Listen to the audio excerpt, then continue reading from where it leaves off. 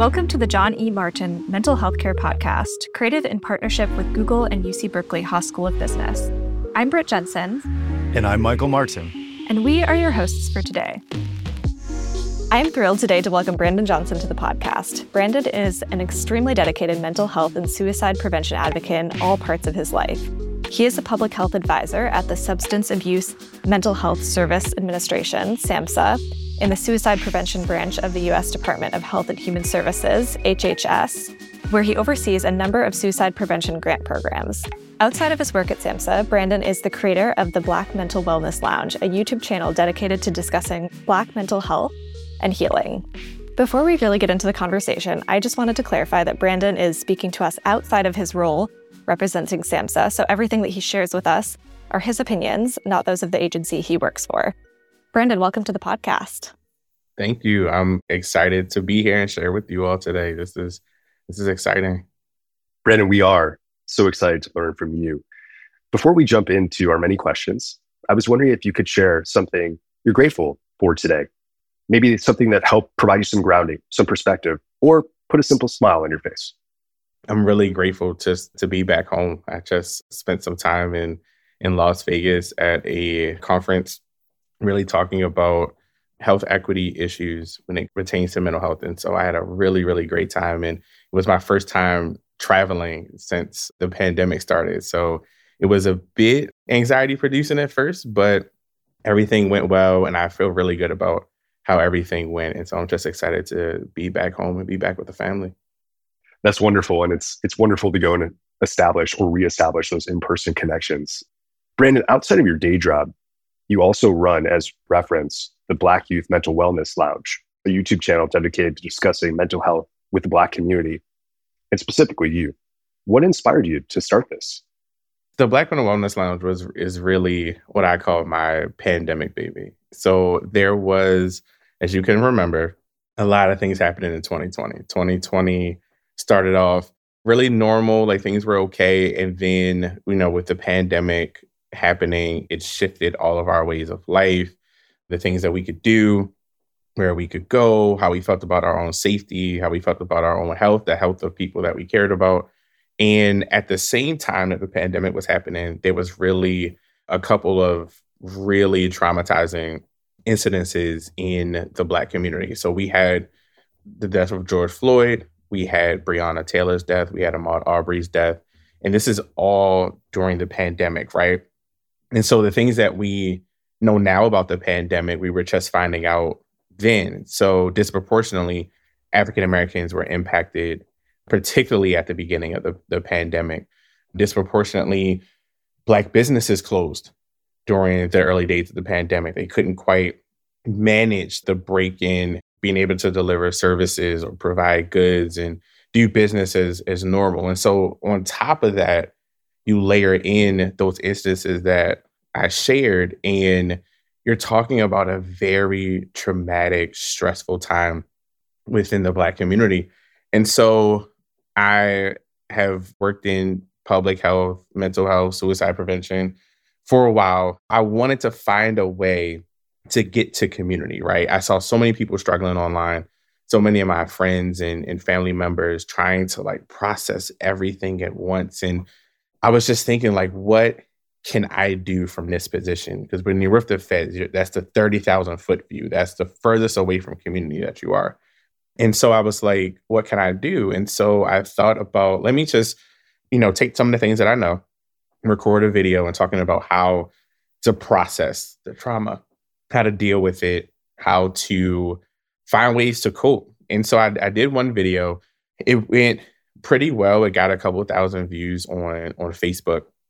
And so as I did it, there were a lot of people that reached out to me saying this was helpful. Thanks for putting this up, blah, blah, blah. And so at that point, I was like, maybe this is a way to continue to engage people. Maybe this is a way to connect. And so from there, the Black Mental Wellness Lounge was born, and definitely something that I hope to continue. It's a labor of love for sure. It's a lot of work that goes into it, but that's really kind of where I moved into that space of creating it.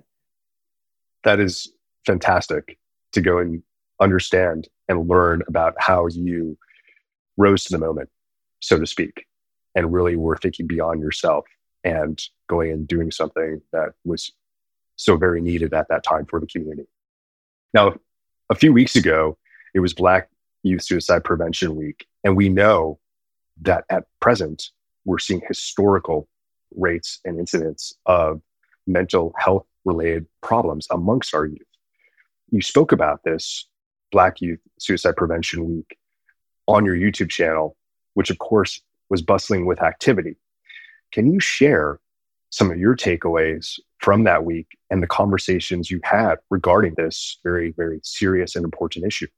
Yeah, so this was the second Black Youth Suicide Prevention Week, and last year was really just wanted to create awareness for this issue. It's not one that I think a lot of people are aware of and know about, but we've seen consistent increases in the suicide rate among Black youth, particularly between the ages of 5 and 12. We've seen significant increases in the last 10 to 12 years at this point, of suicide attempts among Black adolescents between the ages of 13 and 17. And so seeing these rates, it was something that I wanted to really get to our community, other communities, and I wanted to create an awareness campaign about this issue. And so during that week, I had 5 guests come on. We released a video every day. So was truly, truly happy to see it grow in that way and to get this information out. I also wanted to ask you, so how do you think about improving mental health resources for vulnerable communities over different timeframes? So, for example, one thing that I think comes up frequently on your channel and in all of these conversations is that there aren't enough mental health providers that look like the communities they serve. And so we can't grow that pool of providers instantaneously. How do we both create stopgap solutions? I guess you were just talking about some of those with slowing down a little bit and getting trained. How do we create those stopgap solutions and also invest in the pipeline for the future? I think this is a really good question. What I would say is that in terms of the right now, you're right. We're not going to have enough providers of color to engage the young people that need care. That's something that is not possible, unfortunately, for where we are in the system. And so obviously we know that individuals of all racial ethnic backgrounds, if you go to a counselor or mental health professional that shares a lot of your identities, that there are better outcomes. We do know that from the literature and things. However, what we also know is that other clinicians who are not of the same racial ethnic background, do not share those identities, can be just as impactful if they engage in a way that meets the client's needs. And so one of the things that I always talk about and preach about is cultural humility, right? Like kind of taking that step further from cultural competence, which says, I am proficient enough and know enough about your culture to be able to service you, right? Cultural humility says that I will never know everything about your culture. That is not a realistic thing that I can do. However, what I want to know is how your culture impacts you.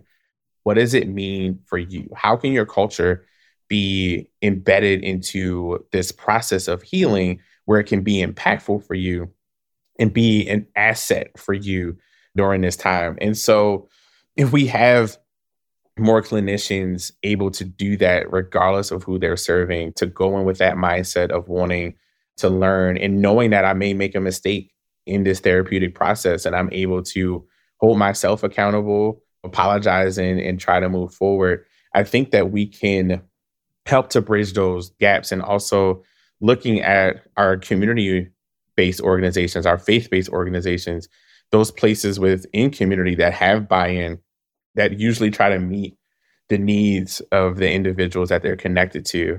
I mean, one of the biggest things about suicide prevention that I preach constantly is like the social determinants of health, right? We have these individual factors that impact us, but our relationships impact our health. Our communities impact our health. Society impacts our health. It's hard to do well in the therapeutic process if you don't have affordable housing. You're working multiple jobs to sustain yourself, and it's hard for you to keep food on the table because of that. Faith-based organizations are great at meeting those needs, right? So connecting with them, community-based organizations that will find ways to create healing practices within community, like collaborating with them is a really good way to kind of bridge those things together to help meet those needs. As far as the pipeline, I think it's important for us to encourage young people to take a look at fields such as mental health, suicide prevention, social work, public health, to really engage them in that process. I think many young people in high school and college don't even know that this is a field. I can tell you very personally, I had no idea about the suicide prevention field even when I was an undergrad. I was a psychology major. It wasn't in that sphere. I didn't even know about public health. I presented at a conference at school at my alma mater, Morgan State University, and there was a professor there that said, they looked at what in my research and what I was doing, which was around community violence and mental health. And they said, have you ever thought about public health? And I was like, I've heard of it, but I don't know anything about the field. And then I ended up going to a public health school and getting a public health master's degree. So exposing our young people to those and having them understand where their race and things are. And sometimes that is enough to get young people activated to want to help to get engaged. And it's also, quick plug, why I have a future Black Voices series on the Black Mental Wellness Lounge, where I bring in professionals of color in mental health, social work, and public health to give advice, like just free advice about finding a mentor, how to choose a major, how to deal with challenges on the job. I mean, like just things that I wish I knew when I was trying to go into the workforce and things like that. So I think it's important for us to help kind of drive young people to those spaces. That's fantastic to hear. And I could tell with the way that you speak about this, that passion is clearly present. And you having had these experiences at the local, state, and federal level, I'm wondering if you could go and share with us briefly, what are the roles of each of those levels of government as it relates to going and dealing with these mental health care related issues? Yeah, I think that we're the organizers. We are the infrastructure, right? Like we are the place where plans can happen. We're the conveners, right? We can bring people together to work on topics and issues. And I think at the local level, very much coordinating with the state to understand where their priorities are and how to feed information about what's happening at the local level to the state, right? It's understanding and being able to collaborate and connect within community to say, hey, not sure if you know, but our veterans in this community are struggling. Like, hey, we have a large immigrant population in this county and they're struggling right now, like whether it be things that are happening on the news, it could be a policy issue that's impacted them, but we're seeing increases in mental health utilization down here. We're going to need resources, right? So like the local level, you're in the community, you are the community, like you're a part of the community. With every level of government that you go up, you're further away from it. So the local piece has to be within community, right? To know community, get outside of the walls of the local health department, talk to people, get engaged within that local community that I was in. Like I met with churches, I met with community, like I stayed out in community, and you get to learn and grow and have them be a part of things. And I think at the state, it's more so that's where there are more resources. And so like they can delegate resources and get things to high priority need. So in my role at the state, I was in community. I talked to local governments. Like I said, I was out in the community a lot, getting information and data, but it was also my job to know what was happening above me at the federal level, to know what their priorities were, where funding was coming in at, where their resources are. Because at the federal level, we produce resources a lot. There's a lot that comes out of the federal government, and the things that come out of the feds are free, right? So obviously we do funding, but like the resources themselves, like webinars, toolkits, frameworks, communities of practice, like all those kind of things are free. So being engaged with that. So the state is kind of in the middle, setting those priorities and understanding from the feds, and then articulating them to a number of different sectors. I think at the state, I engaged with the child welfare system, juvenile justice, schools. And then at the feds, it's our job to set the stage. It's our job to say, like, here's the data, here's what's happening. And it's our job also to listen to the states. At SPRC, we do a lot of interfacing with state suicide prevention coordinators. SPRC does a drop-in session every quarter. All the state suicide prevention coordinators and their staffs are able to come, tell us what's happening, tell us what's going on, how can we help, where do you need resources? So those type of things, and also talking to one another in our agency. So, SAMHSA talking to CDC, talking to HRSA, talking to Administration of Children and Family, talking to VA, making sure that we're all communicating, and we do that there as well, with the caveat that I'm not representing the federal government on this on this podcast. But those are the type of things that happen. So I think that those are the type of conversations across those levels that we can do to kind of impact this. Brandon, from a research perspective concerning Black mental health and Black youth mental health more specifically, what gaps do you think exist at present? This could be a whole separate podcast. I'll keep it quick. One, and again, not representing any federal space in this, just making sure I cover that a lot. So from my view, very much Brandon Johnson's point of view, funding is one piece. There is a huge discrepancy on who gets funded for research and what topics get funded. There is a huge disparity among funding for white clinicians and researchers versus researchers of color. There's a huge disparity there. Understanding what works in our community, we need funding behind that to do the research, to know how to help. There aren't many at all, interventions and things that are what the field considers evidence-based. Evidence-based means you have gotten funding to do a trial, usually randomized control trial is the best one. That's the gold standard. You've published it in a reputable journal. Boom, like that's evidence-based, right? But if our researchers aren't getting the funding to study what they believe works and what's happening at the local levels within these communities, then it's hard for us to drive a list of evidence-based practices, right? And so, which is why a lot of our spaces we do and engage with promising practices. So we have data on them. They're doing well. They're just not published. And also practice-based evidence. Like we know things that have worked and we've built an evidence base based on what we've seen work with that. And so like those are particular challenges. If we don't solve the funding issue, if we don't get our researchers and things connected to that work and build out and understand where we can be impactful, be more impactful, and then bring things to scale and disseminate it, right? So without that piece, it's hard for us, and without that funding, to build up things that we know that works and then get them in other places, right? Like we have examples like this place in Detroit is doing this thing. This place in Baltimore is doing this thing. This place in Houston is doing this thing. Like that's great.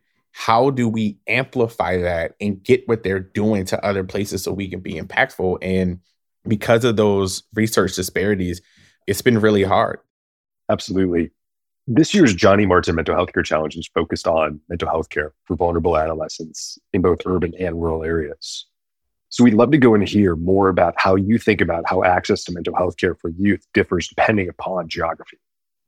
Oh, yeah, it absolutely does. One, I want to shout out before I even start this, HRSA, the Health Resources Services Administration, or as a part of U.S. Department of Health and Human Services, has an Office of Rural Health Policy. They do amazing work in rural health across the country. I would definitely encourage anyone who is interested in this to definitely reach out to them. Their website is HRSA.gov. And from there, you can navigate and find the Office of Rural Health Policy, but definitely would check in with them.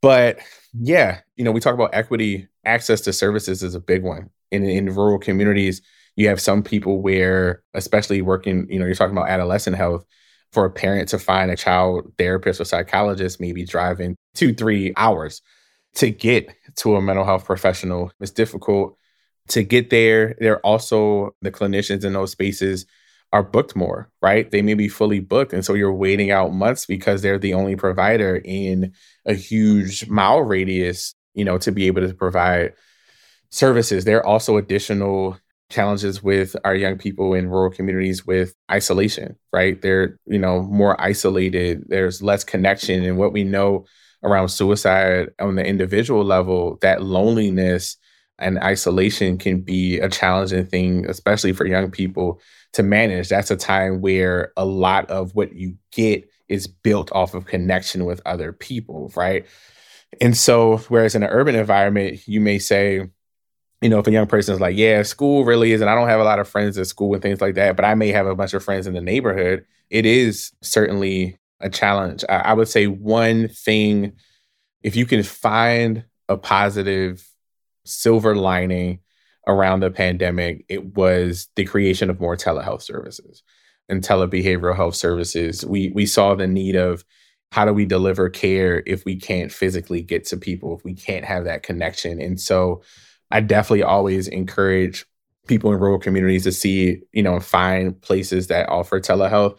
I know Psychology Today has a pretty big resource list, and a lot of the people there have indicated whether or not they do virtual services as well. One of the things that I've seen of late is that athletes and artists are diving headfirst into mental health under the guise of performance improvement. How important is the lens, in this case, performance improvement, when it comes to Black youth seeking out mental health resources? It's definitely important. And I'm a big sports person, and it's so awesome to see so many people being open and honest in this space of, we got Simone Biles, Naomi Osaka, DeMar DeRozan, Kevin Love, Michael Phelps, and a native Baltimorean there. But there are so many people talking about this and this side of it, which I think is really important. And so in terms of performance in improvement, I definitely think in terms of seeking out, resources for Black youth suicide, I think, engaging with our young people, it's still a very stigmatized issue. It's still one that they, have concerns talking about. And sometimes they feel tough about being vulnerable with it. And one of the things that I try to give young people that I work with through my church and other places that I give back is really, we want you to be your best self, right? Like, we want you to be able to reach your maximum potential. Like, there's so much that you can offer. And I think in terms of performance, it's all depending on what lens you want to use with that. So even like I tell young people, like, this is beyond just, like what you can do at school, right? Like whether or not you can, get good grades or excel if you're playing a sport, because those things from young people, what I've heard, like that's where some of the pressure comes in at. It's like feeling like I can't mess up. I can't, get a B here. Everyone's talking about how pristine my transcript has to look. If I want to get into college, if I want to play D1, I have to have these performances in these games. And they talk about the pressure, whether it's internal or external. I talk a lot with them about that. These pressures that I have, it's even just, there are other markers outside of that. Were you happy this week? Did you do something that made you happy this week? Did you feel like your best self? Like when something happened that was funny, did you feel like you could laugh? Did you feel that you had people to support you when you didn't feel good? Did you have places and things in place that you could do those things? So like whatever your best self looks like on that day, are you able to meet it? Because if we're very honest, even just as adults, our capacity on a day-to-day basis, our performance on a day-to-day basis, it wanes. Some days I can give you 120%. I can give you 150% today. Tomorrow I can give you 30 because my day didn't go well. I have other things on my mind. I got some bad news. This thing happened, like car breaks down here, like something happens here. So my performance is going to wane depending on that. Like I just didn't have a good week. I don't have it. Or sometimes I don't even know. Sometimes I just didn't wake up. I didn't feel great. Right. But like I have resources to be able to maintain and go throughout the day and just say like, yeah, tomorrow will be better. Tomorrow will be a better one. We'll go forward from there. So I think with our young people, just encouraging them to be their best selves. And I think for us around young people is also to give grace in their performance as well. We can't expect ourselves to be perfect and exemplary every day. So we can't expect our kids to be also. And that's something even as a parent, with my 11-year-old and 8-year-old that I'm trying and learning myself in my parenting journey to do that also. So I think when it comes to that performance improvement, it depends on how you look at it. And I think a more holistic view of how we view performance is definitely something that we can use to encourage our young people. Yeah. Brandon, thank you so much for joining us today. This has just been such an incredible conversation. And I think the number of times where you've paused and said, oh, we could have a whole episode or a whole series on this this just makes me so grateful that you actually have that. So we're going to direct everyone to your Black Mental Wellness Lounge for all those moments when Brandon said we could talk much deeper about this. Hopefully he has or will on that channel. So really appreciate all the insights you've shared with us today. You've shared so much about your professional journey, your thoughts on the field, as well as your personal journey, the role models that you've looked up to. And it's just been a really wonderful conversation. And I was going to end with, any sort of words of advice for listeners looking to be supportive friends and family, as well as advocates for mental health and wellness in their communities. I think we've already covered a lot of that, but do you have any closing thoughts or any questions that we hadn't yet asked you that you were really hoping that you'd get a chance to talk about today? No, I think we've covered all the questions. And again, thank you for having me on for this. I think for one thing I didn't do was shout out my own parents in this. So shout out to my mom and their support of me also in being the best role models I could have asked for. But also for anybody like just listening to this that wants to be better in this space, I would tell them it's a process. And one thing I'm big on is just the things that we want to do to show up for other people are things that we should be doing for ourselves and to how to show up for our best selves. And so I tell people a good place, all the things you want to practice, that you tell people to practice, like forgiveness and self-care and supports and things like that, and giving people grace, like practice with yourself first. Give yourself grace, give yourself forgiveness if it's, something that you're struggling with that you didn't quite get right. Give yourself time to recover. Give yourself that self-care, something that I admittedly am not the best with. My wife, if she was here, could tell you that that's not something I'm great at, but something that I'm working to improve. So give yourself those opportunities to recover. And, for those in the space, give yourself an opportunity to get away from the work for a bit. Passion projects, we don't have to burn ourselves out doing passion projects, right? Give yourself that grace, but just, show up for people and be a safe place to land for people, for young people. Like, listen without judgment, give them an opportunity to talk. They really want to be heard. If that's the one consistent thing that they talk about, is that they feel like their experience are minimized and things like that. I always give the example of young people saying like they having a trouble in their relationship. Like if they're, in high school and things like that, an adult going, you're not going to remember that person. Like that's just puppy love or things like that. And I think we all, if we can transport ourselves back there, had experienced some times where it was the world to us, right? And so giving them that space to do that, but just everyone taking care of themselves. And once we're able to do that, we can show up better for other people.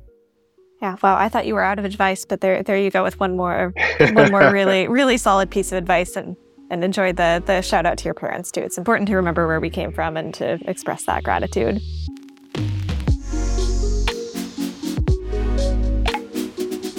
Thank you so much for joining us today as we learned about how to improve the access to and quality of mental health care.